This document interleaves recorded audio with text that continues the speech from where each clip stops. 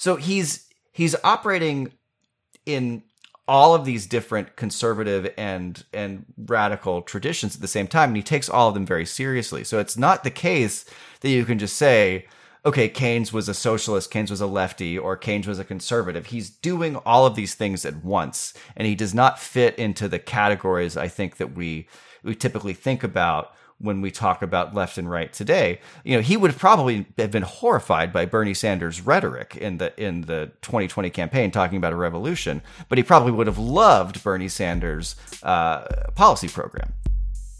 Welcome back to Left Anchor. I'm Alexei the Greek. And I'm Ryan Cooper. Pleased to have on the podcast Mr. Zach Carter, who is a reporter at the Huffington Post still, if I'm not mistaken, and has just written a book, a sort of, I guess you'd call it an intellectual biography of John Maynard Keynes. And that came out just a couple days ago. And I've read it. I got a galley copy because I'm part of the, journalism industrial complex. And I got one too, just piggybacking off of Ryan. So yeah, and I can say, we'll get into it in a bit, but I can say it's really excellent stuff. I'm currently writing a book. It's due in 2 months, and it's not going to be as good as this book because I'm not going to be able to put near as much work into it. Zach was deep in the archives, and it shows. But the argument to the book is very interesting, and if you're at all interested in not just economics, but like intellectual history and the sort of Gramscian ideology, I really recommend it. So, pick that up, immediately. And also let me also add that, besides being 600 pages, it is thoroughly 600 enjoyable pages. I was drawn in immediately.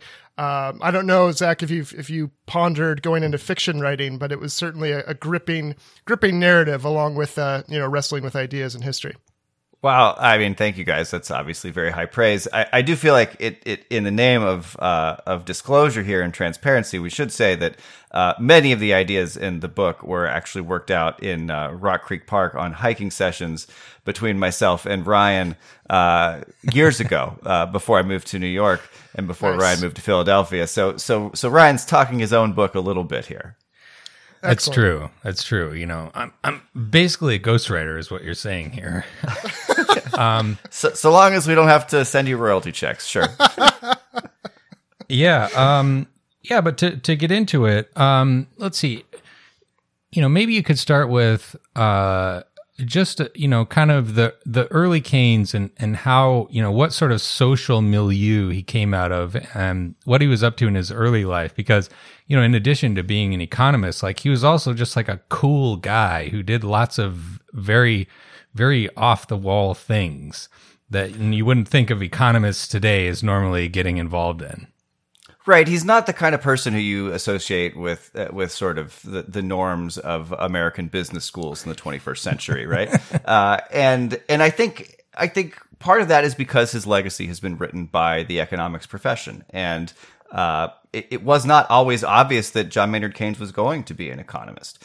For most of his life, he was a philosopher. He sort of came of age in Cambridge before they really had a serious economics program going. And he became somebody who studied economics because he became involved with the British government in World War I. And then he was sort of running British war finance, essentially, almost by accident, frankly. He just sort of did very well in a financial crisis in a moment of sort of a trial by fire. And he performed so well, they brought him in and had him run British war finance. That was not necessarily going to be his path. He thought of himself as a philosopher. He hung out with people like Bertrand Russell, with Ludwig Wittgenstein. One of his best friends was Virginia Woolf, E.M. Forster, who is very great British novelist who all of the Merchant Ivory sort of sweepy costume dramas from the 80s and 90s. He would give Keynes his drafts before he submitted them to publication. So these were people who were all about art and letters and big ideas. And Keynes was always sort of the runt of the litter. He just wasn't as good at art as they were. and they were always sort of like, geez, Maynard, what are you doing? Why do you not have your great novel yet? And he would turn to them and say, well, none of you have your great novel yet either, because up until World War I, no one had ever heard of Virginia Woolf or E.M. Forster. These were not famous people. They were not literary celebrities the way they are today. And then of course the war happens, and he becomes one of the most important people in the British government, and therefore one of the most important people in the world. Yeah, and he was also, what you might call like a swinger. I don't know if that's exactly the Ryan wanted to get to the group sex immediately. He wanted to get to that, and so I think we better get it over with. You better dive in. So the truth is, I lose track of the different sexual connections between members of the Bloomsbury set. But the fact is, these people slept with each other, slept with each other's significant others. Keynes kept this crazy note card that exists in the Cambridge archives, which there's like 4 columns of statistics, and you look at them and it's like, what on earth are these numbers about? And then you turn the card over and it's got all these crazy things like the clergyman at the baths, the young man under the bridge, and you realize, my goodness, this is Keynes. Right. It's the great economist statistically analyzing every sexual encounter he had between like 1903 and 1916. And I don't know how to decode it. I did not figure out how each of those columns are supposed to add up or whatever, but it's very clear. This guy was a very sexually prolific fellow. He was enthusiastically gay for most of his life, but in his late 30s, he met the most famous ballerina in England, who was a Russian from St. Petersburg named Lydia Lopakova. And ballet at this time was sort of like a combination between like football and the movies. It was this is pre-television. This is just the most famous, popular, like biggest cultural thing that's happening in Europe at the time. So to marry a ballerina in 1925 is like, it's sort of like marrying Tom Brady and George Clooney at the same time. And which Keynes would have loved, I'm sure, actually. Yeah, probably. But he marries the female sort of equivalent of this, which is very shocking in Bloomsbury, because they've all known he's been gay for so long. They're like, what are you doing marrying a woman? This is stunning. But in the rest of the world, where in his professional life his sexuality was kept a very close secret, so people in Treasury in the British government didn't know about this. They were like, what are you doing marrying a dancer? This is ludicrous. But he saw Lydia and her dancing as part of this international cultural milieu that was just like Bloomsbury, where there were these people who were working together to create art and ideas that were going to break down all of the terrible political boundaries between people that had been dividing Europe for centuries. And so that relationship really changed his life. But up until then, everybody in Bloomsbury was basically sleeping with everybody else, and it's chaos. It's just total chaos. It was intriguing, Zach, because I drew a parallel between not just the sexual fluidity, but the idealism and perhaps naivete, although it seemed like quite a little successful commune despite the drama and the conflict and so forth. But it seemed to me to make sense that his temperament and personality and fluidity and agility, maybe physically and otherwise, was also, carried over to the way he thought about solving problems in philosophy and economics. I think the standards of the Bloomsbury set were impossibly high. So the idea was, so long as everybody's open with each other about their feelings, any romantic attachment is fine. And look, that's a great idea in the abstract, but in fact, when you're sleeping with your best friend's boyfriend/wife, this is a disaster. People actually get into trouble, and I think that does affect his economic policy making. He has this very idealistic way of approaching policy that says, look, if we could just all see that this is the right way to do things, it would work out. And often, of course, people just don't work that way. I should say his idealism is different from the idealism of the economics profession as we typically understand it. He often is too naive about international relations and about politics and things like that. But he doesn't have these very naive assumptions about human rationality and behavior that the economics profession has. Yeah. So, well, is it fair to, maybe moving on to his sort of like career as an economist slash like public intellectual, is it fair to say like his like entry onto the world stage as a like super famous and popular person was with his critique of the Versailles Treaty? Do you think that's fair to say? I think so. Yes. So can you run us through that development from him being like he was an insider during the war and then afterwards became like an almost Alex Perrine-esque dissident, just savagely criticizing these, people he had just been working with for completely screwing up the treaty and doing, no small amount of political damage to, the ruling class in Britain and the United States and France at the same time. Yeah, I think that's an apt comparison. During the war, he's technically opposed to the war. He actually files as a conscientious objector to say that he is morally opposed, and if he's called on to fight, he won't do it because he doesn't believe in it. And it's not important because he won't be called on to fight because he's the most important person in the British Treasury. So they're not going to send him to the front.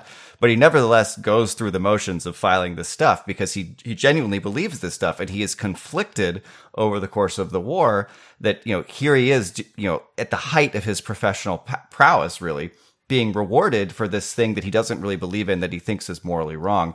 But by the end of the war, he thinks they have a real chance to sort of make something good out of the war.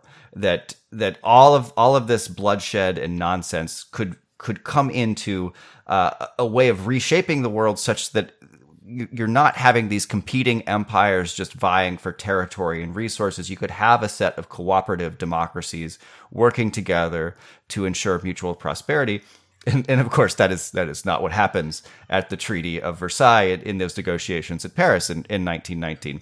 And in particular, he just thinks that the debts that everyone has accrued over the course of the war are unsustainable, and they're going to set peoples against each other. So both the reparations duties against Germany that are assigned by the treaty, and also the war debts that continue to be demanded by the various powers, whether it's Britain against France or the United States against Britain, these are just unsustainable, and countries will not be able to recover if they have to keep shipping capital overseas to their creditors.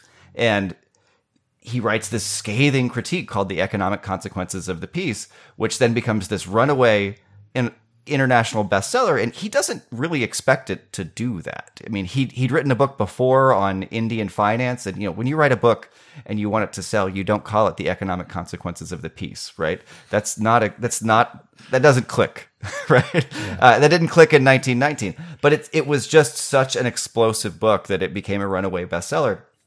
And it really established him as an intellectual who was willing to challenge his own government, who was willing to say no to the people who were in power in his own country and really tell on them in front of the entire world. It gave him this sort of international reputation for objectivity and fairness, even though it's a very passionate book. I mean, you read that, it's one of the most emotionally affecting pieces of economic literature that's ever been produced. I mean, there are just sequences from it that are absolutely, they will just stop your heart. They're totally arresting. And that book makes him this international celebrity, even as it just makes him totally, completely persona non grata in Whitehall. He is no longer welcome in British politics because he's just told on everybody. And who wants to have an economic advisor who, if you screw up, he'll go and write another best-selling book talking about what a terrible person you are. So he ends up being out of power for more than 10 years as a result of this book. And he had intended to leave Treasury after the war. Just working in war finance for 4 years will exhaust you. But he had not intended to make himself a total exile from power. And that's what the book did. But at the same time, it made him this sort of outsider who could talk about British politics and international finance in a way that people would take seriously because they didn't see him as a national partisan. Do you think that besides his genius, it was really his moral and intellectual courage that explains that? Because he was surely savvy enough to know, I think, I mean, you tell me, he was probably savvy enough to know what would happen if he spoke out against the powers that be.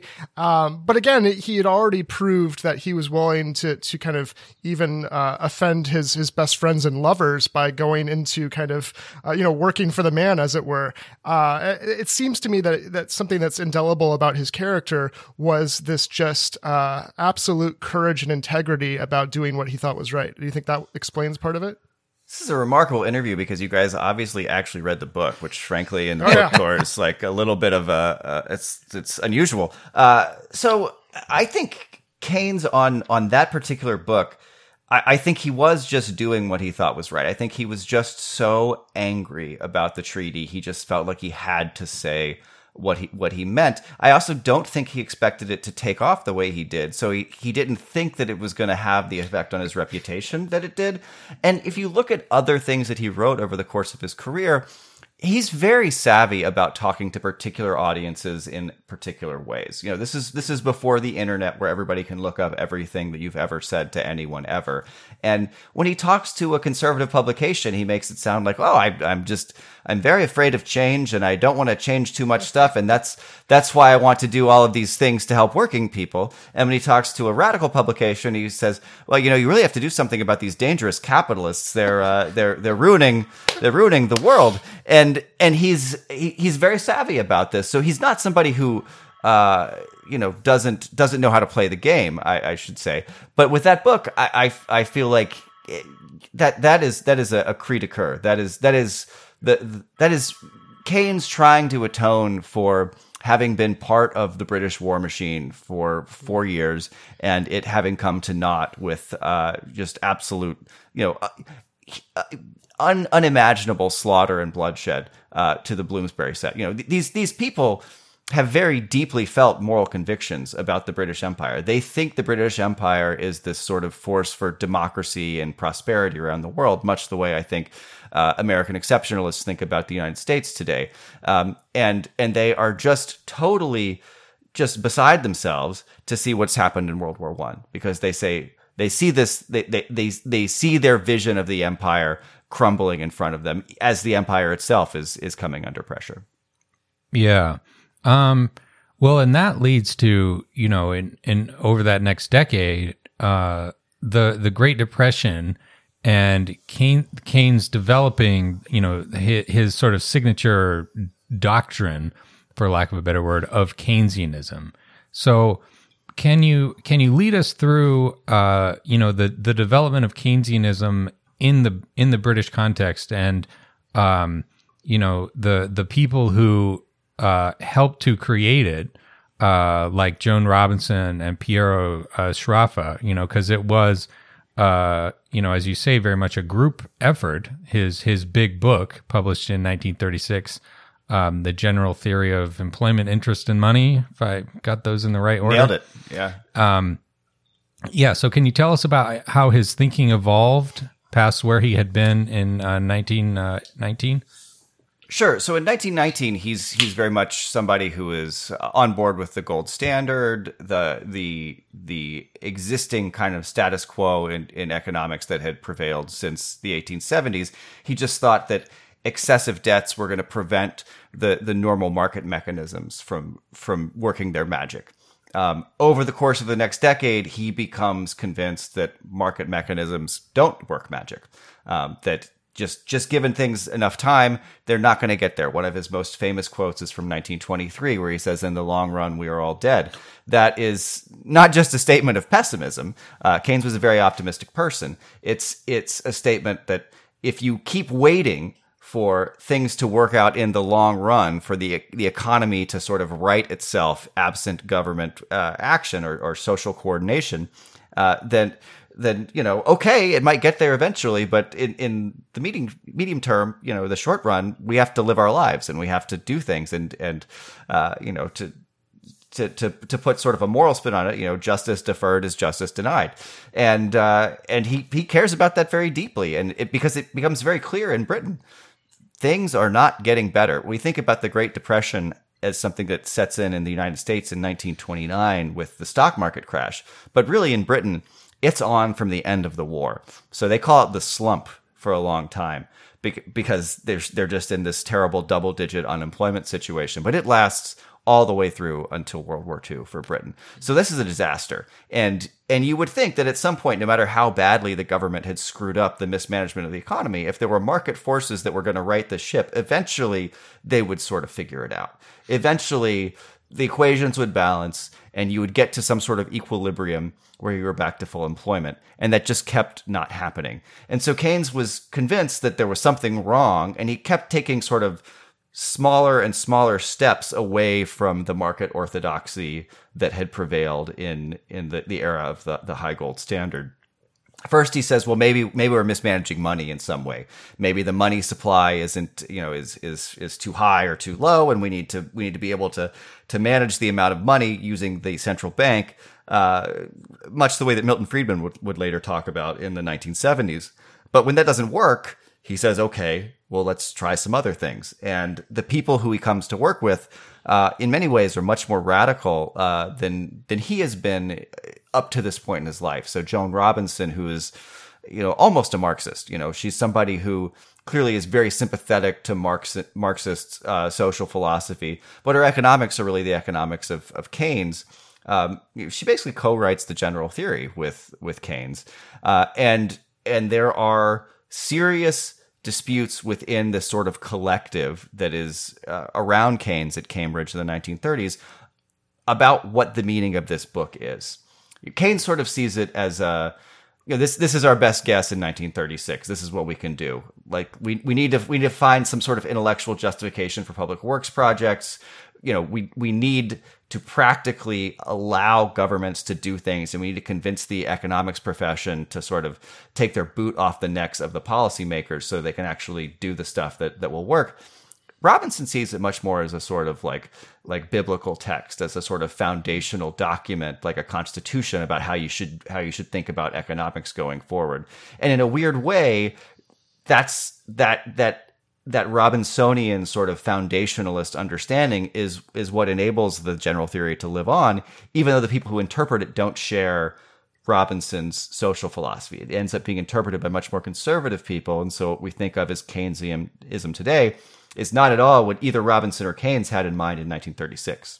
Yeah. But so can you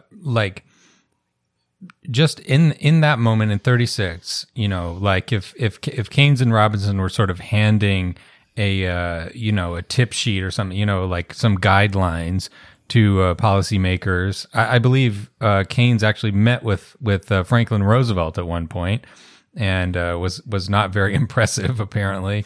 But FDR says that he thought he was a mathematician rather than a political economist. That was great. Yeah, give him a whole rigmarole of figures. Rigmarole, great word. Yeah, Roosevelt was not he was more of an intuitive guy. He was not a rigorous intellectual type of person. But if they were advising someone, what would their sort of set of principles, like what's their picture of how the economy works according to, the general theory at that point? Keynes was concerned with, you could look around and see that there were crops rotting in the fields. There were people who wanted to work who were not being put to work. We did not have a problem in which there was a shortage of real resources. There was stuff being produced. There were people who wanted to work. And yet somehow the economy was not producing the stuff that created prosperity. And so he figured there was something internally in the workings of the monetary system that was transmitting bad ideas to people. The price system wasn't telling people to produce the right things at the right times. And he decided that this was a result of a much deeper philosophical sort of view that he'd been working on for a long time about the nature of rationality. So it's a very philosophical book. It's not just about money and numbers. There aren't a whole lot of equations in the general theory. But essentially, if you look to the future and you want to make a rational choice in the present and you don't know what the future is because the future is just uncertain, how can you say that anything that you do in this moment is rational or not? Economics just assumes that people are rational actors who maximize their own sort of profitability and their own prospects. Keynes says, well, okay, maybe they do that, but how can you know in an uncertain future? And particularly when things get very bad and it's very difficult to predict what the future is going to be like, how might you behave? And he says, people might just hoard a lot of money. They might not spend it. And if they don't spend their money, then there's no economic activity. And if they don't spend their money, there's nothing in the economic fundamentals of reality that's going to someday force them to go out and spend it. If you're still worried about the future, you still just might not spend it. Investors might not invest it. And the point is that if things get bad enough, it becomes a self-fulfilling prophecy.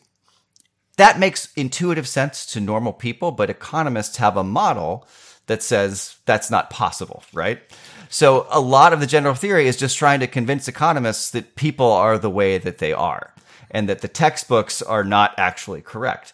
And it actually, he wrote some very straightforward papers after the general theory. They're much easier to interpret than the book itself. But the book itself is almost indecipherable because he's trying to communicate with these economists who have these very, highfalutin ways of talking and these established sort of conventions of language that are nonsensical, essentially. Once you understand that basic point, it makes sense, I think, to most people. You don't have to be, a PhD person to realize that, okay, if people don't spend money, then the economy is not happening.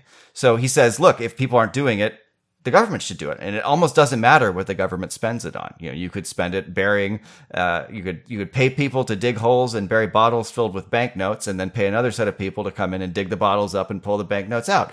That would get people to work. And that sounds absurd, but it's only absurd if real resources are the constraint on your economy.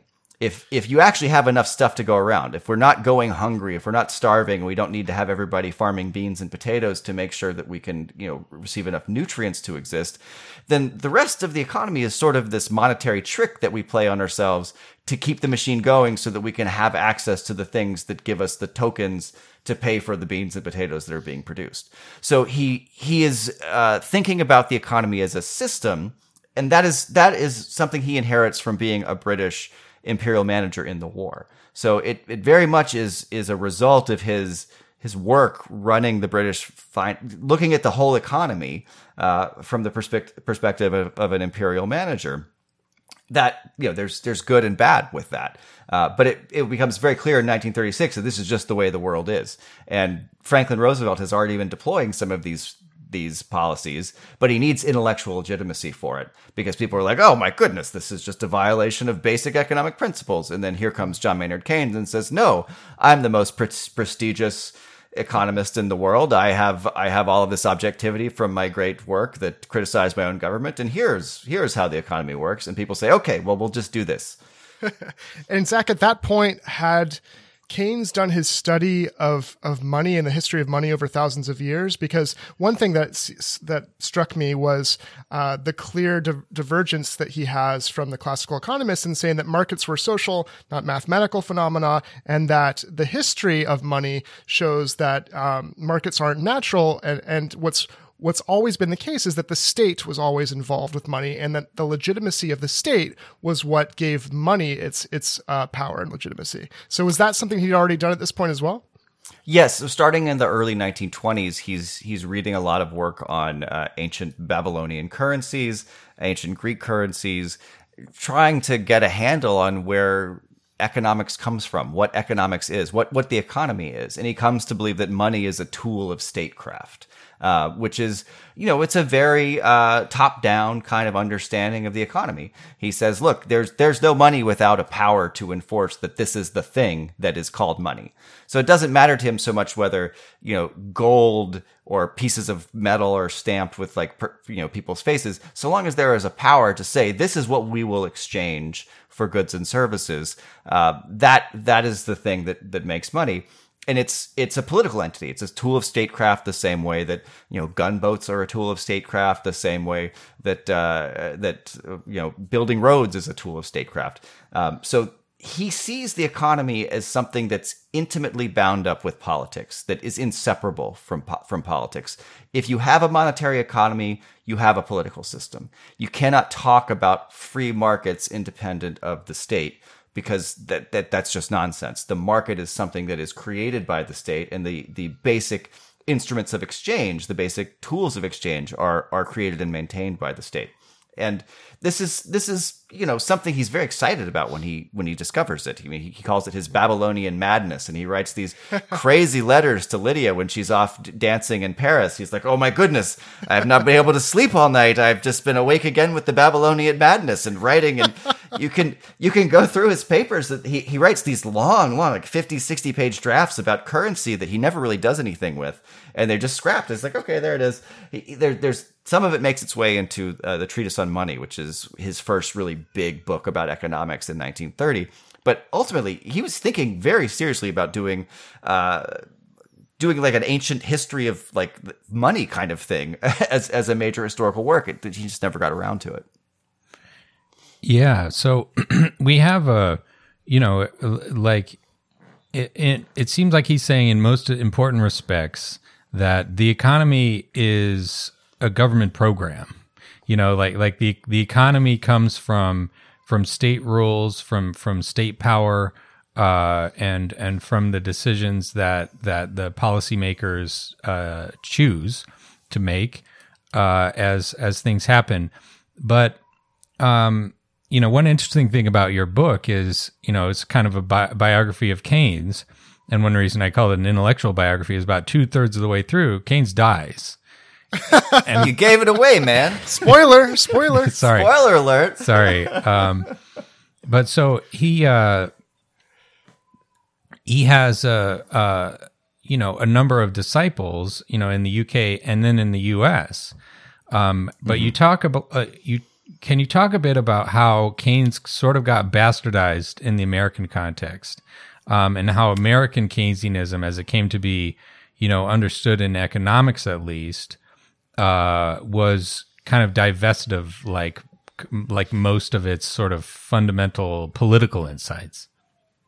Yeah, so that word "bastard Keynesianism" is a description that Joan Robinson uses to talk about American Keynesians, starting in I think the late 1950s, maybe early 1960s, where she says that they've just stripped him away of everything that's intellectually interesting about Keynesianism, and sort of what happens is there's a set of economists led by Paul Samuelson, who writes the best-selling textbook on economics ever.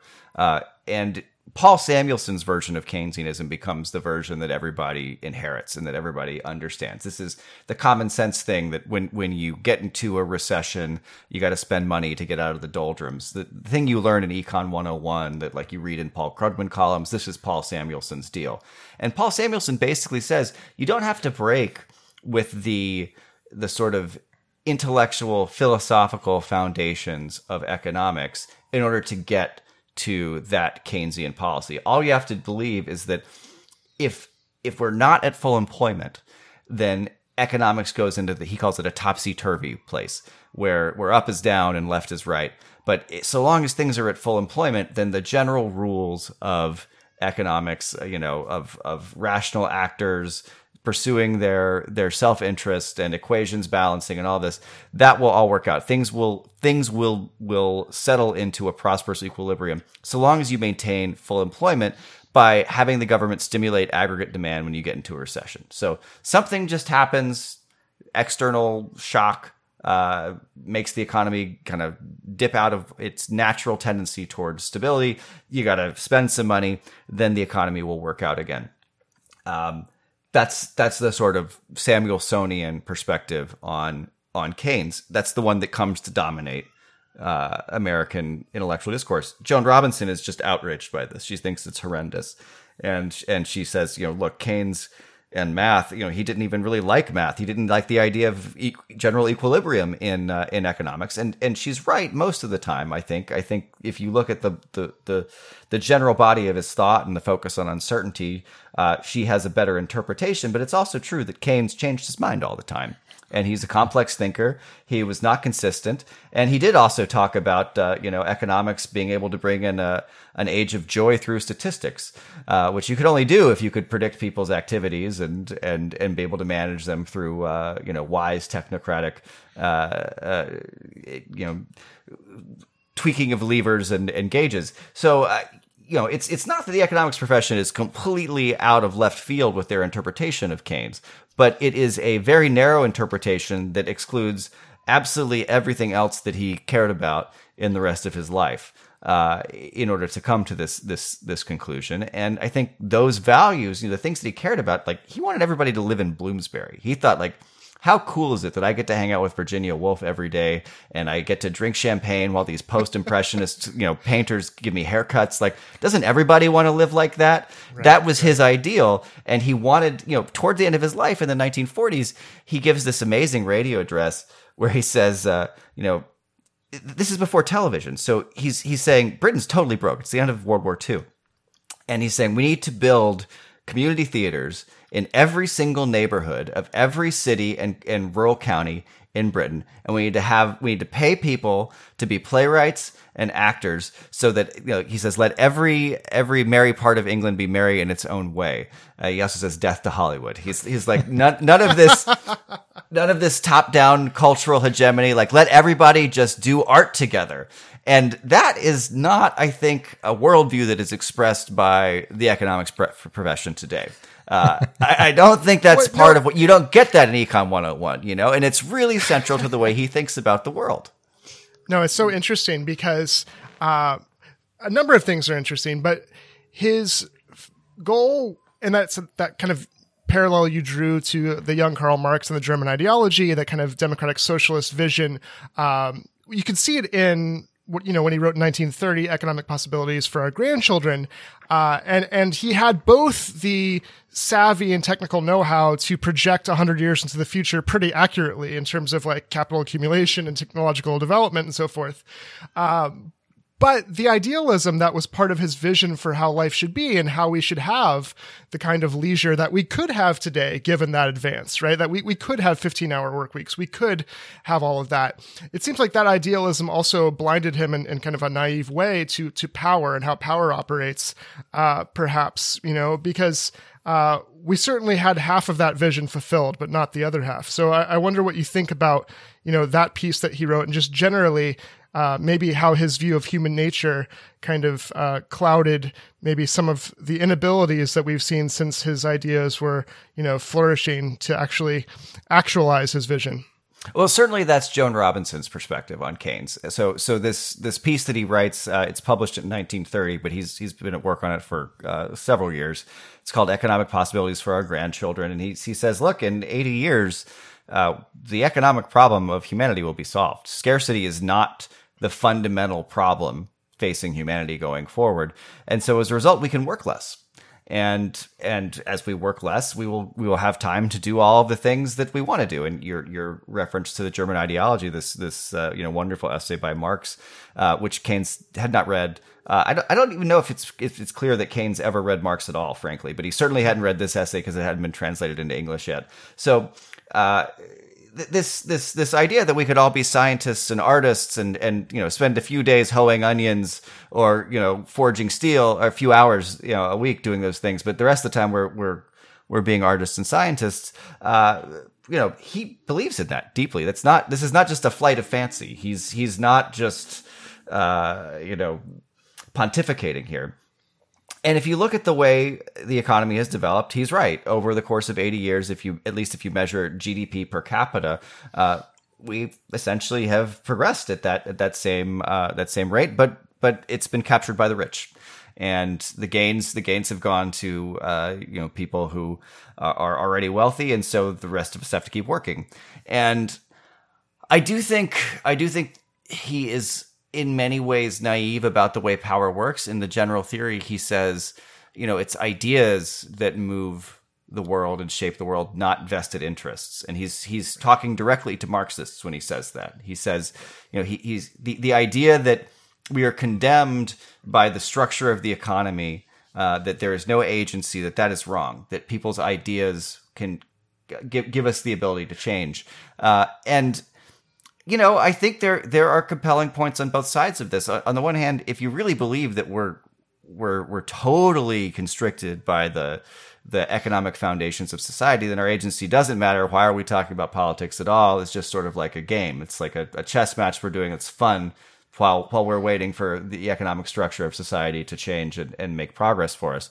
But I think the idea that you persuade people with rational arguments and make them do the right thing because they all want the same thing, that's clearly not true, right? I mean, politics just does not work that way, and it has not worked out that way over the course of the Keynesian history. So in many ways, people have used Keynesian ideas, Republicans in particular in the United States, to pursue goals that Keynes would have found totally abhorrent. I mean, the whole idea of military Keynesianism, running up big budget deficits in order to keep the economy roaring so you can do more wars.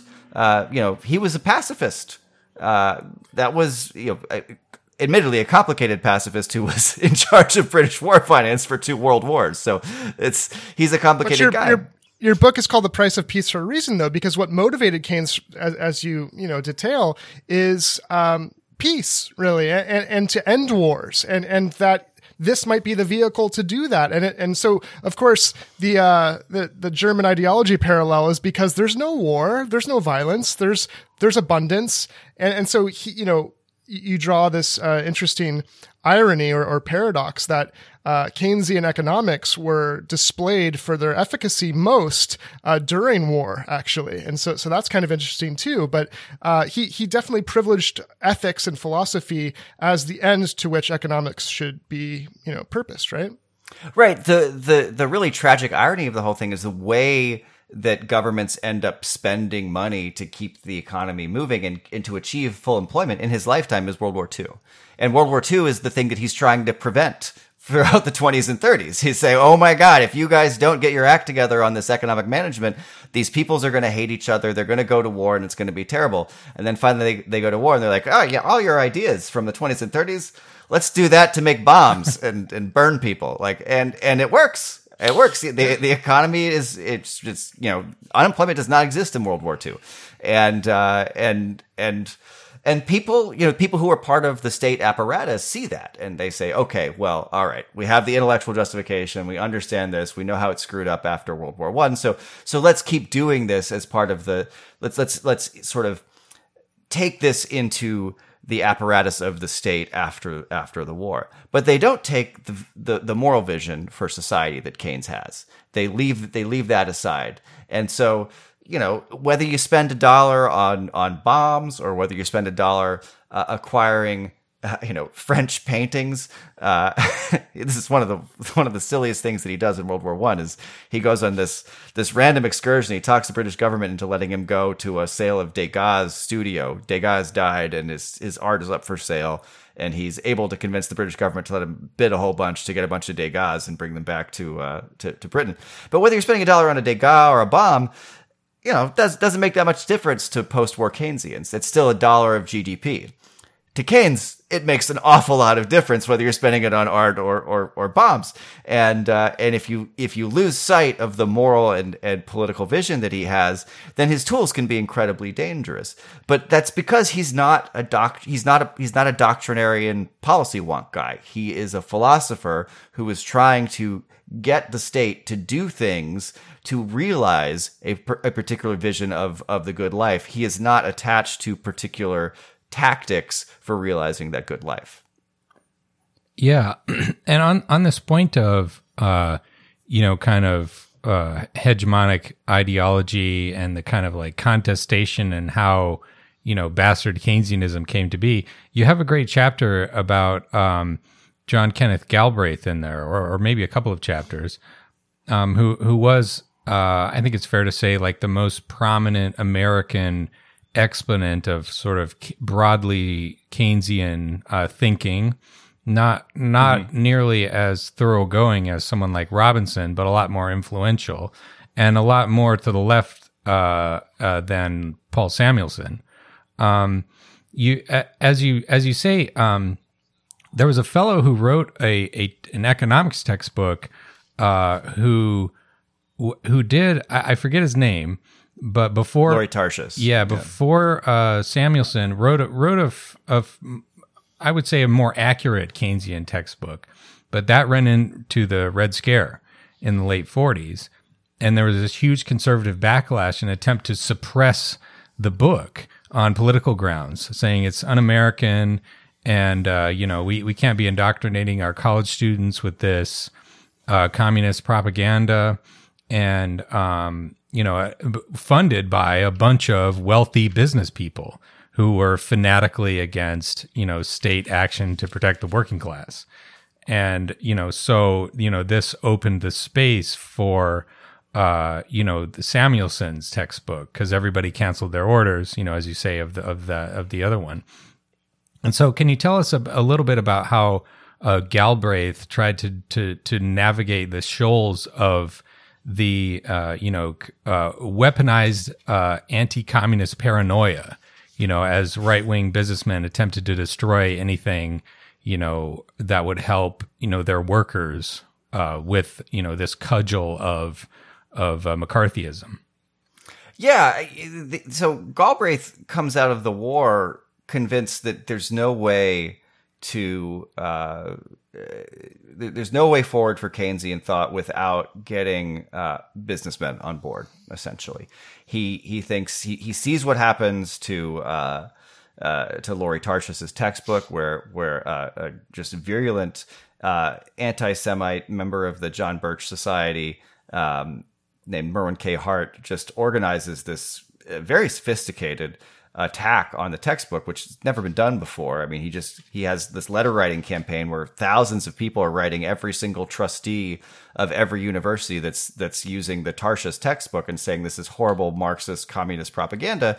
And it's a bit of an ironic attack because it's totally nonsense. I mean, they're accusing him of pagan, group love, like all sorts of stuff that just makes no sense at all. But it is the case that the broader Keynesian vision is threatening to these people. If these people really thought Keynes was just talking about deficit spending and recessions, they would not have put forward this kind of attack on the Tarshis textbook. They thought that this was talking about big time government control of the economy. They were talking about socializing sectors of the economy. And if you get to the end of the general theory, Keynes talks about socializing investment. And what does he mean by investment? He means like the stuff that corporations do when they develop new products. So that's getting pretty close to what I think most people commonsensically think of as socialism. So it's not that there isn't radical potential to Keynes. And Galbraith reacts to this by saying, oh my goodness, you wild men, you think this fellow who just wants to spend money in recessions is a radical. That's just so silly. Look at Dwight D. Eisenhower. He spends money in a recession. I mean, this is all Keynes is doing. He's a responsible conservative. But then by the late 50s, he's sort of is like, all right, peeking his head around the corner. Like, can I let him know? Like, is it okay that I tell them that? And he writes this book called The Affluent Society, which is a runaway bestseller, where he basically says, look, markets can't solve the big problems of humanity today. He says the things that we are dealing with are problems of power and distribution. They're not problems of scarcity. And so fundamentally, if we rely on the market, we're going to end up with low taxes and dirty parks. We're going to have, all sorts of gadgets and trinkets, and we're going to be unhappy. We're going to be materialistic and at war, and we're not going to do any of the things that we actually want to do because markets sort of bend our will in these silly directions. He thinks advertising is particularly a toxic influence, which in some ways I think is a little silly, but I think when you look at the way advertising bends people through social media, it's more compelling. But essentially, he says, look, this is a democracy. If we want the world to look a certain way, we can just assert democratic will and make it happen. And we're not going to run out of the resources that we need to make that happen. If we become less efficient, that's not the end of the world. It's okay to be inefficient if you get better results at the end of the day. Economics can only tell us how to be efficient one day or 1 month at a time. It's a short-term enterprise. It's not a long-term enterprise, and it doesn't necessarily result in answers that align with our values. So we need to do democracy. And that's a pretty radical thing, but it also becomes essentially conventional wisdom for a good decade or so. It just isn't implemented, I should say, certainly not across racially equitable lines. And the idea of feminism at this time doesn't exist. So even all the Keynesians in the Kennedy and Johnson administration are implementing policies assuming that women are going to be working in the household, for instance. They're not going to be out in the workplace. So it's important not to get this mixed up with like contemporary left-wing progressivism, but it's still a much more left-wing interpretation of Keynesianism than, okay, just spend money in a recession. Yeah. Yeah, absolutely. But Galbraith eventually, he was kind of overthrown, I would say, it seems like, during the neoliberal turn. And, the Keynesians who came after him, even though he lived to like 2006, I believe. That's pretty old. Yeah, he was, I think, almost 100 years old at that point. Yeah. Also very tall. I believe he was 6'7". So was Keynes. That's Keynes. Yeah, Keynes, both of them. Yeah. But yeah, so they eventually lost the struggle, as it were, for the kind of like center of the economics, like conventional wisdom, I guess you could say, which is a phrase that Galbraith invented. A lot of people don't know that. And this idea that markets won't solve everything, that the economy is a government program, that thinking more or less vanishes from economics departments and the policymaking elite. By the 90s, you have Bill Clinton saying, stuff like, I forget the quote exactly, but like, you mean to say that my reelection depends on the Federal Reserve and a bunch of fucking bond traders? It's like a self sort of emasculation, for lack of a better word, of the state, and thinking that it is the subject of economic forces rather than their master. And so can you explain to us like how that happened and how we ended up in the 80s by Reagan's day, back in the 1920s way of thinking about the economy?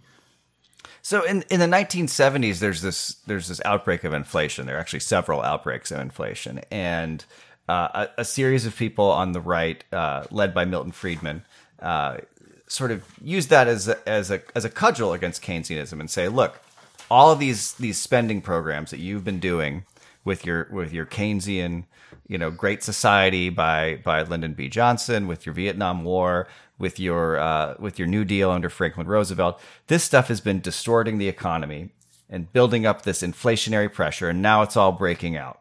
And there isn't really a consensus today in the economics profession about what causes all of the inflation in the late 1960s and early 1970s. It happens in multiple sort of doses.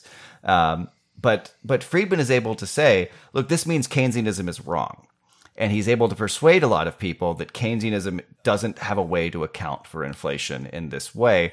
And he's sort of enabled in that argument by Paul Samuelson, who has developed this idea, which is called the Phillips curve, because it's an idea he stole from an Australian economist whose last name was Phillips.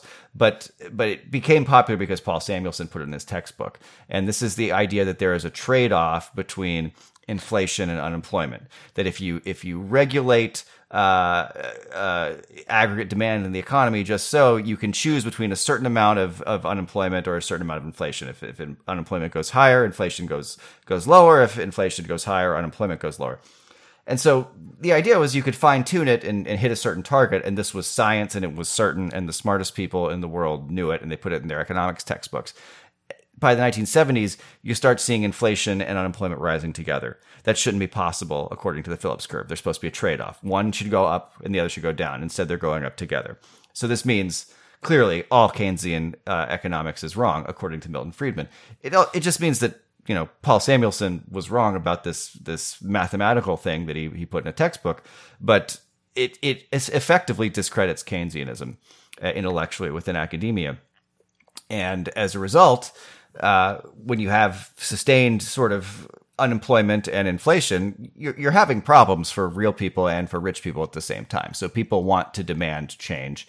And essentially under President Jimmy Carter, Paul Volcker is installed at the Federal Reserve, and they just break Keynesianism entirely. They just jack up interest rates to enormously oppressive levels, essentially destroy the economy in order to break inflation. And then under Bill Clinton, they start deregulating the financial sector as well.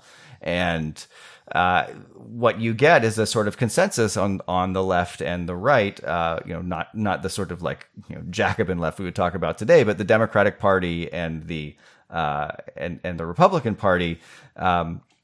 There was a left within the Democratic Party prior to this period, and the Democrats and Republicans kind of agree. Okay, we don't do this kind of democratic management of the economy anymore. The economy is something that is up to the economy to decide, and what we can do with democracy is this other area called social issues. So we can fight about abortion, and we can fight about the First Amendment and flag burning and same-sex marriage and things like that. But we can't fight about resources and how they're to be distributed, because those things operate according to their own logic. And that's still, frankly, the consensus in Washington. That has never actually left Washington. But it is also the case that in Washington, everybody believes that you have to spend money during a recession. So you end up with this sort of weird combination of neoliberalism that is, you could just also call it anti-Keynesianism, with a sort of bailout provision for when things get bad enough, you still have to spend money. That becomes the doctrine for both parties, and they fight about this other stuff that they decide is no longer considered economic. Yeah, and so here we are. Back in the pit, the second serious, Great Depression scale recession of my lifetime. So Zach, what would you say, like for people who are trying to, learn from the lessons of the past and, take in a sort of holistic view of Keynes, and the lessons that he taught, both in terms of, like things that worked and things that didn't, for societies like the United States today, who are looking at, the coronavirus pandemic, and then probably, a very serious economic problem to be solved, if and when we get a vaccine or something to take care of the virus. Well, I think it's kind of funny that we talk about the coronavirus crisis as these two separate issues. There's the public health problem on one side, and there's the economic problem on the other. And I don't think Keynes would have seen it that way. He did not want to be remembered as a deficit therapist.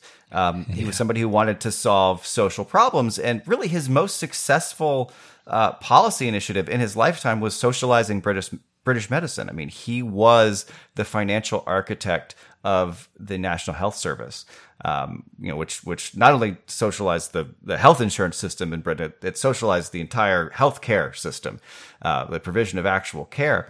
And I think he would look at this problem and say, look, we have a serious public health crisis that we have to deal with. We just have to deal with that first and foremost. What is the best way to make sure that we have, masks and syringes and ventilators and all of that? Deal with the medical emergency that is in front of us. And then after that, we can see where the resources are. It may be the case that in this crisis, we actually do have a shortage of certain resources in ways that we have not in previous crises. So, right now there's talk, at least, of meat shortages because we can't get enough meat packers to work because it's a complete, pit of death and disease in a meat packing house. So, we may have to figure out, like, okay, how much meat are we going to eat as a society? How are we going to provision that? Those will be questions that have to be solved democratically.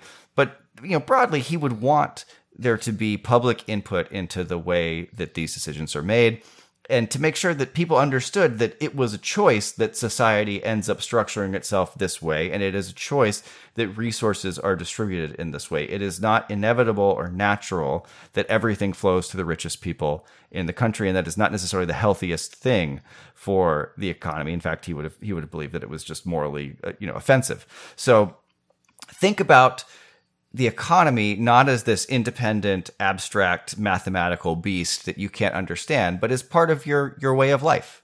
And think about it as part of how politics work, and something that is not off limits, that you are just as good at understanding as, you know, the fancy people with PhDs, and your voice matters in those discussions.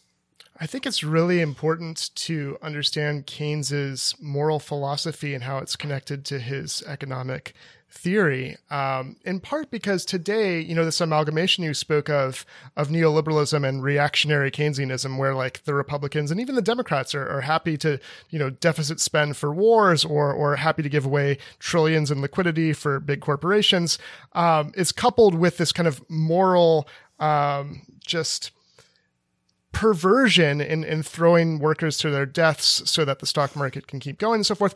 And I think it all goes back to this, you know, ideological divide between Hayek and Keynes about what freedom really is, and how for Keynes, you know, freedom is bound up with that larger vision of the social and the economic going together. And for Hayek, they're separate. And I think this could, maybe you could speak to this. This could explain a lot about why certain kind of reactionary protesters are saying wearing a mask is tyranny and freedom is going back to work and kill myself and others. You know, so maybe you could speak to these two divergent conceptions of human freedom and how that's connected.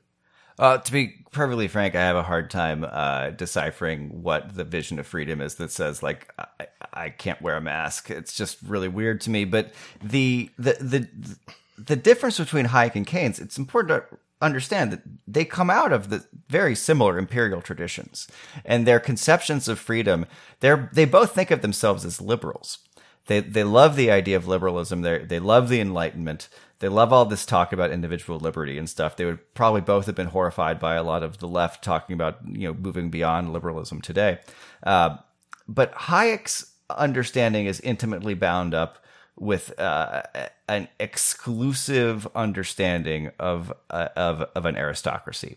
Keynes also likes the aristocracy. He recognizes that Bloomsbury has a somewhat aristocratic lifestyle, that if you're going around drinking champagne and having your portrait done by post-impressionist painters, this is not something that people who work in coal mines can do all the time. But Keynes thinks that should be opened up to everybody. He says, because we don't have economic scarcity, we can all participate in this life. We can all drink champagne and have our, you know, portrait taken while we're getting haircuts by Virginia Woolf, and that will be great. Hayek does not see it that way. He says, look, scarcity is the thing that forces us to make a choice. If you do not have scarcity, then how will you know whether one thing is better than another? How will you be able to create a culture that is passed down from generation to generation? And look, it's a much more elite and exclusive philosophy, but it's not totally crazy. You know, I used to be a professional musician, and I think one of the problems for musicians is not just that music is free, but that it's abundant right now. You know, if it used to be, if you wanted to get a record, you had to go to a record store and choose between these different things, and it was, you know, you were also bound by what they happen to have in the store. Now you just, okay, I can listen to absolutely anything on Spotify. What is it that I want to choose? Why would I pick one thing over another? You know, it is, there is something to what Hayek is saying about the necessity that is forced by scarcity to choose and establish values and create a culture. I don't think he's totally out of left field there, but, you know, when you're talking about people getting access to healthcare and things like that, I just don't find it quite as compelling. So these different visions are really visions about exclusivity. Can we all be participants in the same aristocratic milieu or not? And if we can't, then Hayek's vision of freedom says, look, we have to do everything we can to ensure that there is an aristocratic upper class that is distinct from other people. Not just that it exists, but it is distinct. So you need to impose inequality intentionally in society. Otherwise, you will not have a way of doing all the finer things that Keynes cares so much about. For Keynes, he just says, no, that's just silly. Let's build community theaters in absolutely every county in England. And let's have playwrights from every county and actors from every county. And that will be beautiful and wonderful. They're totally different totally different understandings, but they come from a very similar tradition. And so the idea that one of these things is the correct version of liberalism and the other one is a perversion of liberalism, I think is it's actually important to point out. These are competing visions for what liberalism is, and there is a way to do liberalism, I think, that is not just the Hayekian version that ended up triumphing in the second half of the 20th century. Yeah, you could have a liberal socialism, you might call it, Keynes called it that. That's right. Which is weird. I mean, I don't know if we have time to get into this, but did you read the 80-page treatise that Keynes wrote on Burke? Yes, I did. Because I'm fascinated, about this. I was not surprised to see Rousseau as an influence, but this idea that he unified Burke and Rousseau. Maybe you could speak to that a little bit, because that was a fascinating and unexpected thing to read. Well, so Keynes is terrified of social upheaval. He sees war as this terrible disaster. He's got the 1914 collapse. Just seems it's the worst thing he can imagine. But he does come to believe in these ideals about equality that he sees as being coming essentially out of Rousseau, radical ideas about equality. And he thinks the reason that we've had a laissez-faire economy, what he calls a laissez-faire economy, over the era of the high gold standard from the late 19th century, early 20th century, is because it just so happened that having the government generally get out of the way was something that would encourage general prosperity and would make people who were committed to Rousseau's moral vision be okay with the same set of policies that Burkeans, who just didn't like the government doing anything anyway, they could come to a set of agreements on these policies. But if those policies didn't work, then these two sets of thinkers these two sets of people were not going to get along anymore. And Burke, fundamentally, according to Keynes, is concerned about avoiding revolution. He's concerned with social stability. And Keynes cares about that very much. And he says, look, if you rich people actually care about social stability, what you should do is socialize your medicine. you should do all of these things that keep the poor from revolting because they're so mad at you. And this way, with these new sets of policies, we can harmonize the egalitarian principles and the anti-revolutionary bent of Burke. And he loves Burke. I mean, he really genuinely loves him. Also genuinely loves Rousseau. And by the end of his life, he thinks that he's doing a Burkean project. We're going to keep the people from revolting by, giving them free healthcare. And he also thinks we're gonna like make high art available to everybody by giving them free healthcare, because that way they don't have to worry about health insurance. They can just go off and make art, and that'll be good for society in general. So he's operating in all of these different conservative and radical traditions at the same time, and he takes all of them very seriously. So it's not the case that you can just say, okay, Keynes was a socialist, Keynes was a lefty, or Keynes was a conservative. He's doing all of these things at once, and he does not fit into the categories, I think, that we typically think about when we talk about left and right today. He would probably have been horrified by Bernie Sanders' rhetoric in the 2020 campaign talking about a revolution, but he probably would have loved Bernie Sanders' policy program. So, and he would have found it's hard for me to say like what who he would have supported in the 2020 primary. What do you think, Zach? Would Keynes be an MMT job guarantee guy? Come on.